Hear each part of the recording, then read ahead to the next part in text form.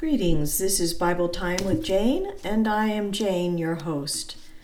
Today we are continuing our series in the New Testament book of Acts, and for our study today we will be in chapter 2, verses 1 through 13. Let us turn to the word of the Lord. When the day of Pentecost had fully come, they were all with one accord in one place, and suddenly there came a sound from heaven, as of a rushing mighty wind, and it filled the whole house where they were sitting. Then there appeared to them divided tongues as of fire, and one sat upon each of them. And they were all filled with the Holy Spirit, and began to speak with other tongues, as the Spirit gave them utterance. And there were dwelling in Jerusalem Jews, devout men, from every nation under heaven.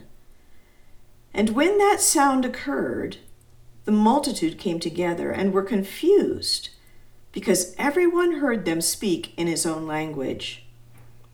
Then they were all amazed and marveled, saying to one another, "Look, are not all these who speak Galileans?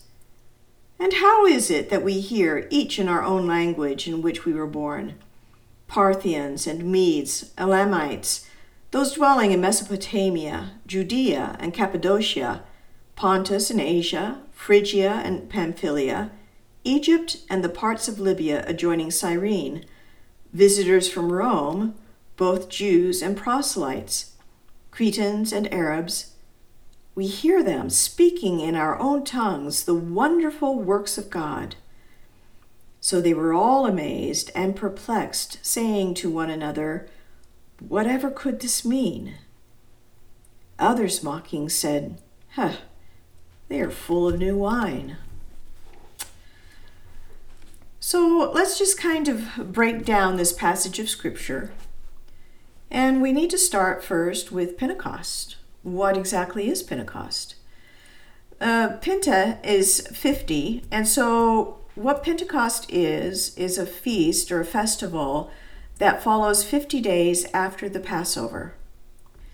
If you will remember, Jesus ascended 40 days after Passover into heaven, and then the apostles and others, numbering about 120 altogether, were in the upper room in Jerusalem, praying and worshiping God and just waiting for the outpouring of the Holy Spirit that Jesus had promised them.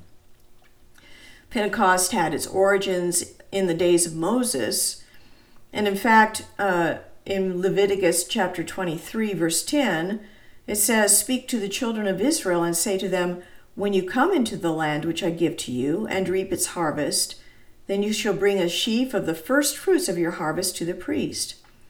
And verses 15 and 16, "And you shall count for yourselves from the day after the Sabbath, from the day that you brought the sheaf of the wave offering, 7 Sabbaths shall be completed.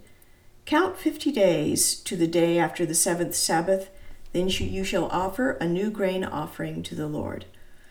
So Pentecost is also known as the Feast of Weeks, which is when the first sheaves of the harvest were presented to the Lord. It was a great time of celebration, and it was one of 3 festivals that the Jews were required to participate in. Passover would be another.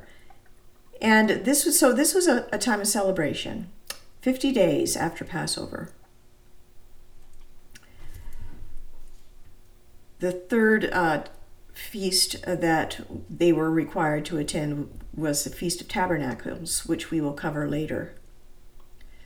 So if you might remember, Jesus was crucified on Passover, and now the church was born on Pentecost. As I said, these feasts were very important, and they were established by God, commanded to Moses and the Levites long ago.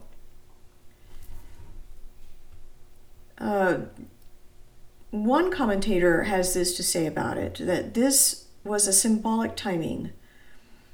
The blessing they experienced at Pentecost, when thousands of people believed and came into the church, was only the first fruit of a much greater response that they were to see as that same gospel was preached in Jerusalem, then in Judea and Samaria, and eventually to the far reaches of the world. In other words, the Feast of Tabernacles, the Feast of Pentecost, the Feast of Weeks, was a celebration of first fruit. It was a visual explanation of what was going to take place spiritually later on, which is another reason why this was so important.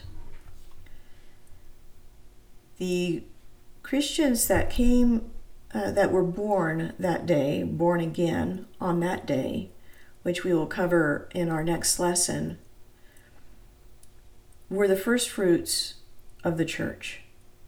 And so the event that took place with the coming of the Holy Spirit coincided with what God had set in motion through the giving of the feast, the command to celebrate these feasts.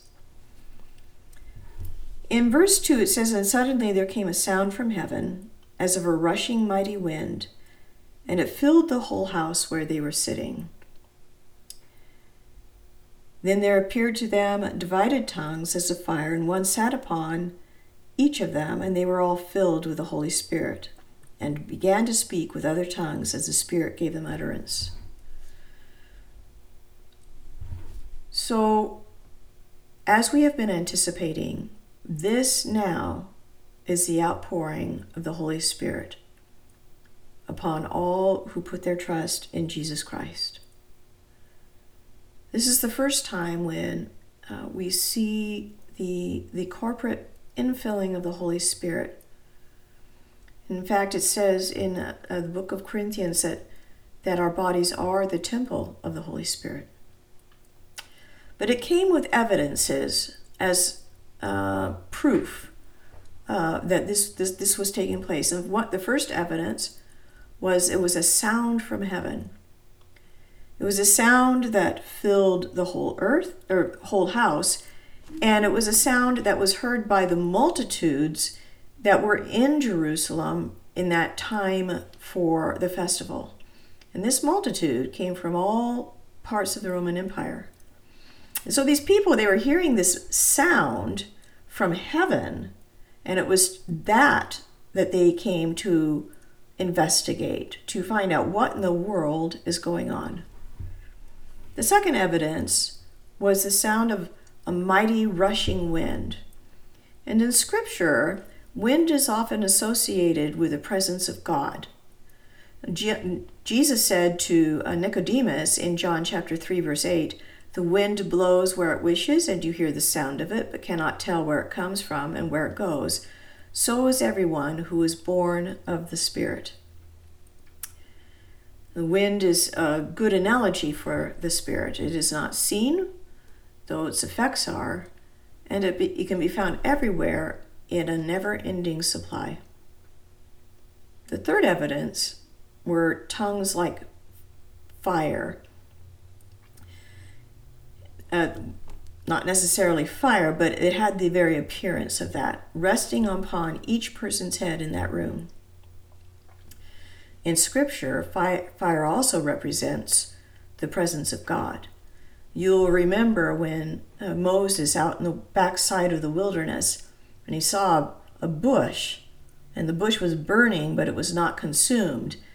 And as he approached the bush, suddenly God spoke out of the bush and gave him the calling to be the great deliverer of the nation of Israel, and lead them out of Egypt into the promised land.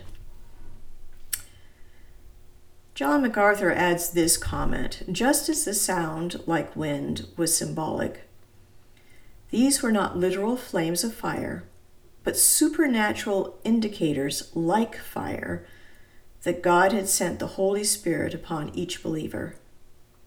In Scripture, fire often denoted the divine presence, and God's use of a fire-like appearance here parallels what he did with the dove when Jesus was baptized. And so we see here evidences that were familiar to the Jewish community of the presence of God that would make it easy for them to make the connection about the supernatural work that is at place on that day. And finally, there was another indicator of the coming of the Holy Spirit. And that is that these people who were filled with the Holy Spirit began to speak with languages that were not their own. They were the languages of those who had gathered in Jerusalem. There was a long list of places that I read through: the Parthians and Medes, Elamites, people from Mesopotamia, Judea, Cappadocia, Pontus, Asia, and so on. And what is it's being described here is people from all four corners of the Roman Empire, from the farthest outreaches.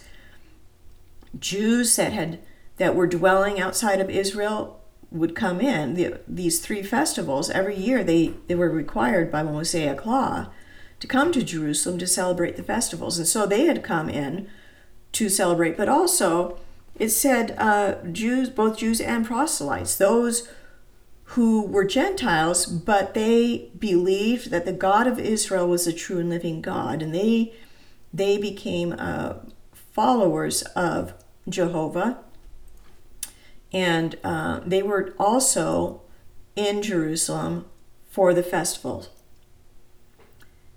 So here they are, coming from all parts of the Roman Empire, which was vast, and they were hearing these people speaking to them about God in their own language. And they say, "Look, are not all those who speak Galileans?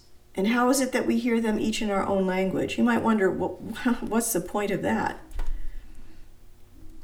Galilee was in the north, and it was pretty common knowledge that most Galileans were pretty much uneducated. They knew the scriptures, but they were not ones who had received excellent education. That was reserved for people in Jerusalem, in the south, who were the scribes and the rabbis and the Pharisees, people who were of influence, who could study under the finest scholars and the most excellent rabbis. So for a Galilean, we know that the disciples, most of them were fishermen, that they were common, they were poor men, they were hard laborers, but they were not among the educated elite. So for them to be speaking in a language that was not their own, that was a miracle. But the coming of the Holy Spirit was a miracle.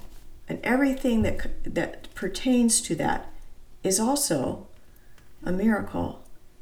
And we have here a day, unlike any other day in history. This is a day when the church was born, and nothing would ever be the same again. I love what it says in verse 1. It says, "When the day of Pentecost had fully come." And when I was reading that and meditating on that, it reminded me of that day when the baby is born. When you have your baby, you've been anticipating the coming of that baby for 9 months. You have longed for it. You have expected it with joy. You became impatient toward the end of that third trimester, and finally, that day came when labor began and that baby was born, and in that new life there was just fullness of joy. When the day of Pentecost had fully come, you see, the church was born. The church is known as the Church of the Firstborn. And in Colossians chapter 1, verses 15 through 18, Scripture says this: "He, Jesus, is the image of the invisible God, the firstborn over all creation. For by him all things were created that are in heaven and that are on earth, visible and invisible, whether thrones or dominions or principalities or powers. All things were created through him and for him. And he is before all things, and in him all things consist. And he is the head of the body, the church, who is the beginning, the firstborn from the dead, that in all things he may have the preeminence. Jesus was the firstborn from the dead. He arose and lives forever. And we, the church, will one day also rise from the dead and live forever. And so the church of the firstborn, but these are the firstborn of the firstborn. It's a wonderful thing that took place on that day. We need to understand and establish that the Holy Spirit is the third person of the Trinity. Holy Spirit is God. And Holy Spirit was sent to us by Jesus. If you will remember, in John chapter 16, beginning with verse 5, Jesus said this, "But now I go away to him who sent me, and none of you asks me, 'Where are you going?' But because I have said these things to you, sorrow has filled your heart. Nevertheless, I tell you the truth, it is to your advantage that I go away. For if I do not go away, the Helper will not come to you, but if I depart, I will send him to you. And when he has come, he will convict the world of sin and of righteousness and of judgment. Of sin, because they do not believe in me. Of righteousness, because I go to my Father and you see me no more. Of judgment, because the ruler of this world is judged. I still have many things to say to you, but you cannot bear them now. However, when he, the Spirit of truth, has come, he will guide you into all truth. For he will not speak on his own authority, but whatever he hears he will speak, and he will tell you things to come. He will glorify me, for he will take of what is mine and declare it to you. All things that the Father has are mine, therefore I said that he will take of mine and declare it to you." Jesus said that it's to our advantage that he went away, because when he went away, he would send the Holy Spirit. And the coming of the Holy Spirit serves two things. First, it becomes the proof that Jesus ascended to heaven, because he sent the Holy Spirit. And it wasn't until he would ascend to heaven. Remember what he said? He said, if I depart, I will send him to you. But the second thing is, with the Holy Spirit, you see, God is with us.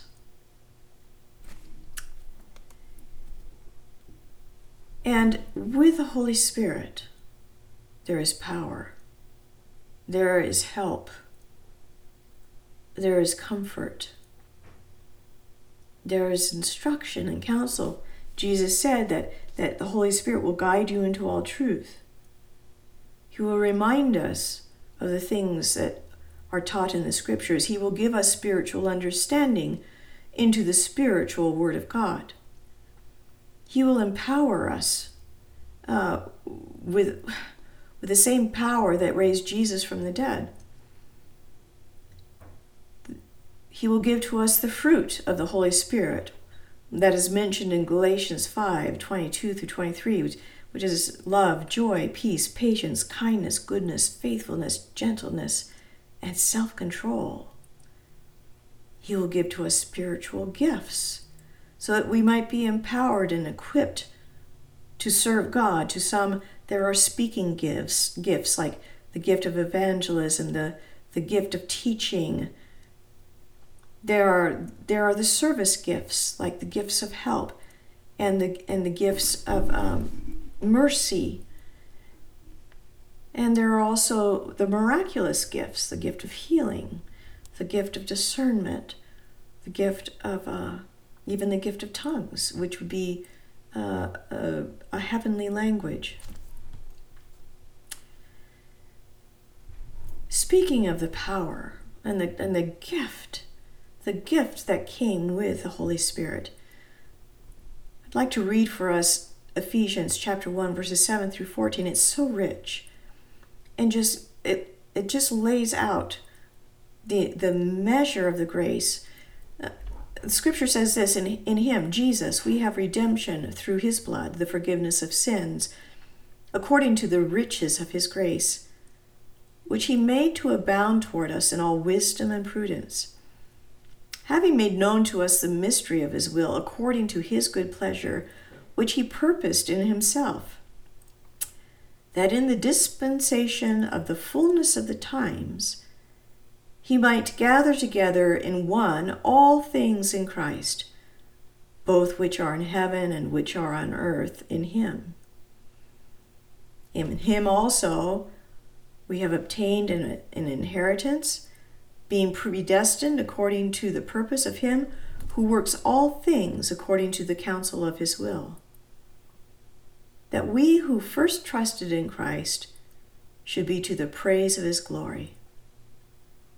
In him you also trusted after you heard the word of truth, the gospel of your salvation, in whom also, having believed, you were sealed with the Holy Spirit of promise, who is the guarantee of our inheritance until the redemption of the purchased possession, to the praise of his glory. So with the Holy Spirit comes the promise, the guarantee of our inheritance. We are sealed. We are God's precious possession, purchased with the precious blood of Jesus Christ.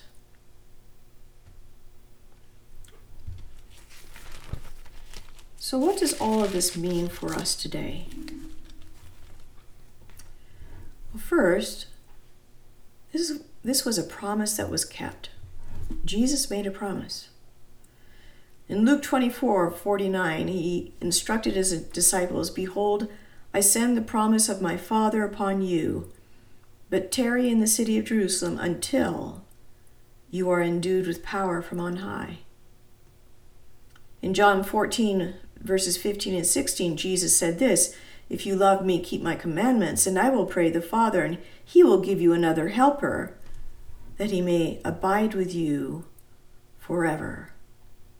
And so Jesus has kept his promise, and he sent the Holy Spirit. This was a gift of God.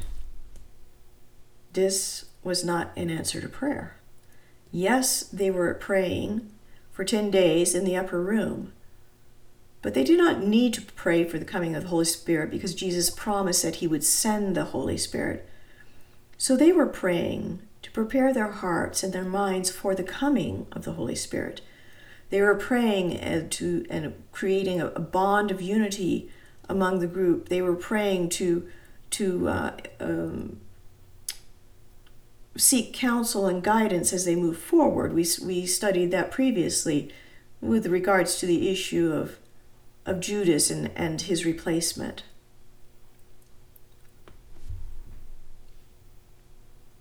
Someone once said the Holy Spirit was not poured out in answer to any prayer of man, nor on account of any merit in man. He was, as the gift of Jesus, a gift of grace, which all received as from God. Even to this day, all who believe on Jesus Christ, who receive him as Lord and Savior, they are too sealed with the precious promise of the Holy Spirit. They too receive the fruit of the Holy Spirit and the gifts of the Holy Spirit and the power and the great resources and the counsel and instruction and the reminders and that constant abiding presence.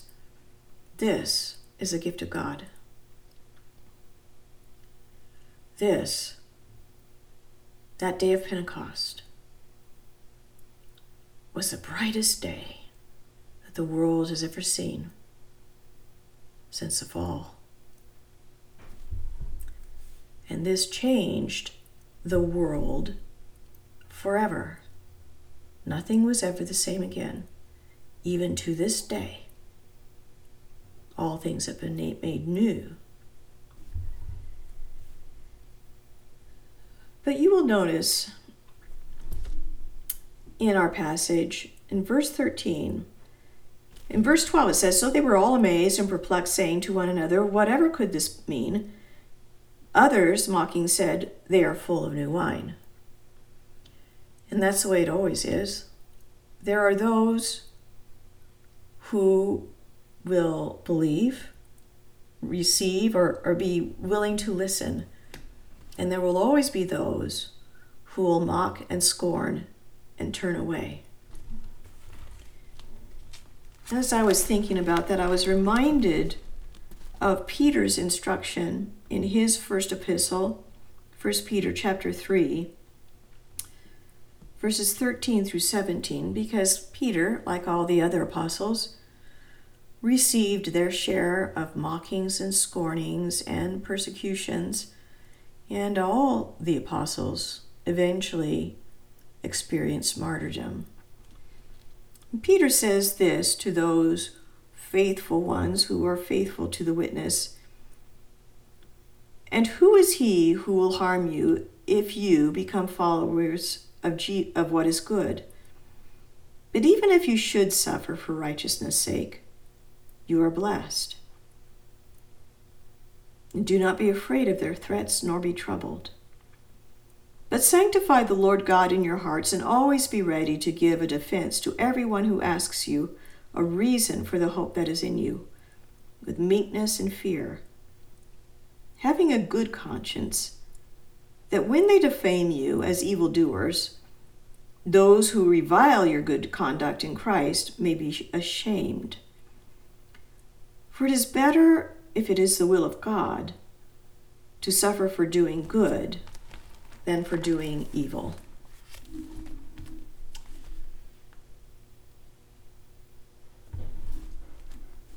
So let's just think about this for a moment. The day of Pentecost had fully come, and with it came love and joy, peace.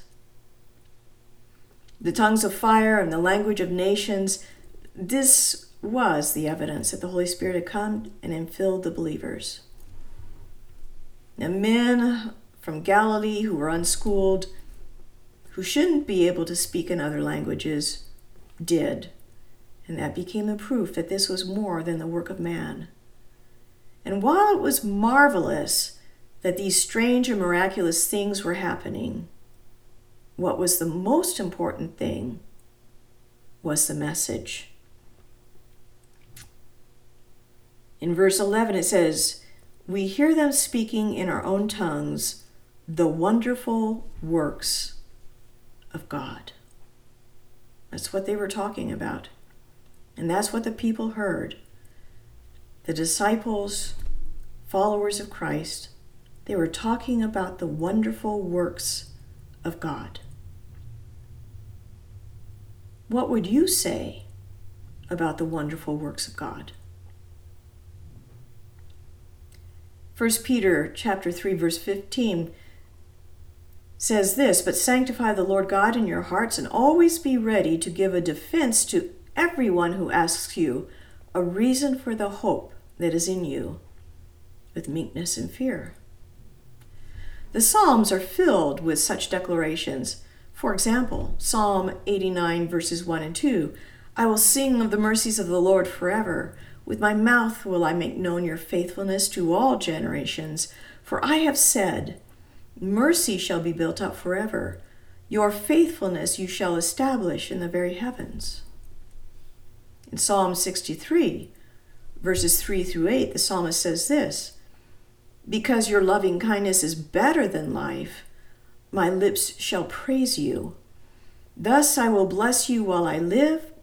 I will lift up my hands in your name. My soul shall be satisfied as with marrow and fatness, and my mouth shall praise you with joyful lips. When I remember you on my bed, I meditate on you in the night watches. Because you have been my help, therefore, in the shadow of your wings I will rejoice. Psalm 63:8. My soul follows close behind you. Your right hand upholds me. Psalm 64, verse 10.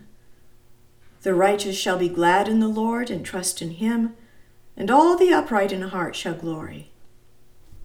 Psalm 65:4. Blessed is the man you choose and cause to approach you, that he may dwell in your courts. We shall be satisfied with the goodness of your house, of your holy temple. Or maybe you might be like Paul and exclaim with joy, like he did in Ephesians 1, Blessed be the God and Father of our Lord Jesus Christ, who has blessed us with every spiritual blessing in the heavenly places in Christ, just as he chose us in him before the foundation of the world, that we should be holy and without blame before him, and in love having predestined us to adoption as sons by Jesus Christ to himself, according to the good pleasure of his will, to the praise of the glory of his grace, by which he made us accepted in the beloved. Or maybe you might have a song, like one that is popular today. It's entitled Graves into Gardens by Brandon Lake, and I just love the way the chorus just exalts in God. It says, you turn mourning to dancing. You give beauty for ashes. You turn shame into glory. You're the only one who can. You turn graves into gardens. You turn bones into armies. You turn seas into highways. You're the only one who can. You're the only one who can. Therefore, I think it's fair to say that we can say with confidence, along with Isaiah the prophet, that God will give to us beauty for ashes, the oil of joy for mourning, the garment of praise for the spirit of heaviness, that we might be called trees of righteousness, the planting of the Lord, that he may be glorified. Heavenly Father, we thank you. Thank you for the gift of the Holy Spirit. Thank you that the Holy Spirit has tabernacled in our hearts today. Thank you for the power. Thank you for the gifts. Thank you for the helps, the comfort, the counsel, even the rebukes, Lord. We need it all if we are to follow you faithfully. So, Father, I just pray that you would refresh your people with a fresh outpouring of the Holy Spirit today, even in this moment. May they be filled with the joy of your salvation. May they be strengthened in their inner being. May they receive that word, that good word from your Bible that will give them the strength to carry on until that day when we see our Lord and Savior face to face. Thank you for all that you are doing. We bless you in the name of Jesus. Amen. Well, my friend, until next time, may God richly bless you as you continue to draw near to him.